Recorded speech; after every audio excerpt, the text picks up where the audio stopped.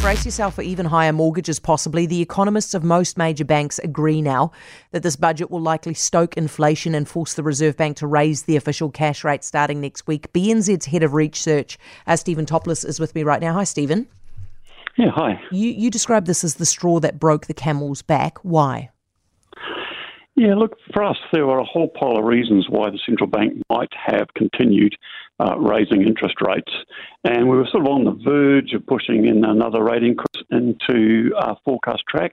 And this particular budget just provided a little bit more stimulus than we'd anticipated, and it sort of knocked us over the edge, if you like. What were you expecting?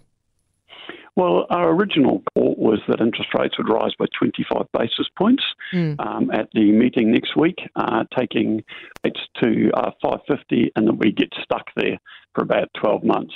Now we've just nudged in another 25 basis points for the following meeting, which is in July. And in terms of the budget that we got yesterday, what took you by surprise in there that caused you to change your mind? Yeah, I guess it was just a whole pile of little bits adding up to being a reasonable amount.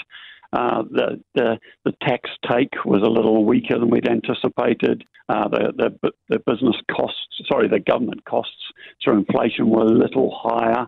The infrastructure spending was a little bit bigger than we'd expected. The cost of the cyclones was a little bit bigger, and the amount of assistance that the government offered was a little bit bigger. But you add up all those little bits, and it ends up, with a reasonable sum. Grant, Stephen, what should Grant have done in order to avoid stoking inflation to the degree that you now believe he will? What should he have taken out? Yeah, you bear in mind that we're not talking about this budget creating a huge inflationary pulse. We're just talking about a little bit at the edge, a little bit at the margin, but that makes a difference for a central bank that has a very, very tight target. And I do think it needs to be put in perspective. When we started with a cash rate of 0.25%, it's at 5.25. We're not talking about it going another 5%. We're talking about it going another 25, 50, 75 basis points at most. And so the peak is still near. Do you think that the retail banks will definitely pass on all of the official cash rate hikes that are coming at us? Because they haven't always, right?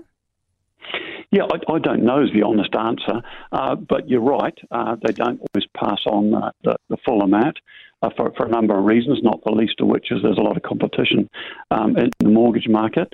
So I really don't know whether they will or they won't. Okay, Stephen, thank you for your time. I really appreciate it as always. Enjoy your weekend. Stephen Toplis, BNZ's Head of Research. For more from Heather Duplessis Allen Drive, listen live to News Talk ZB from 4 p.m. weekdays or follow the podcast on iHeartRadio.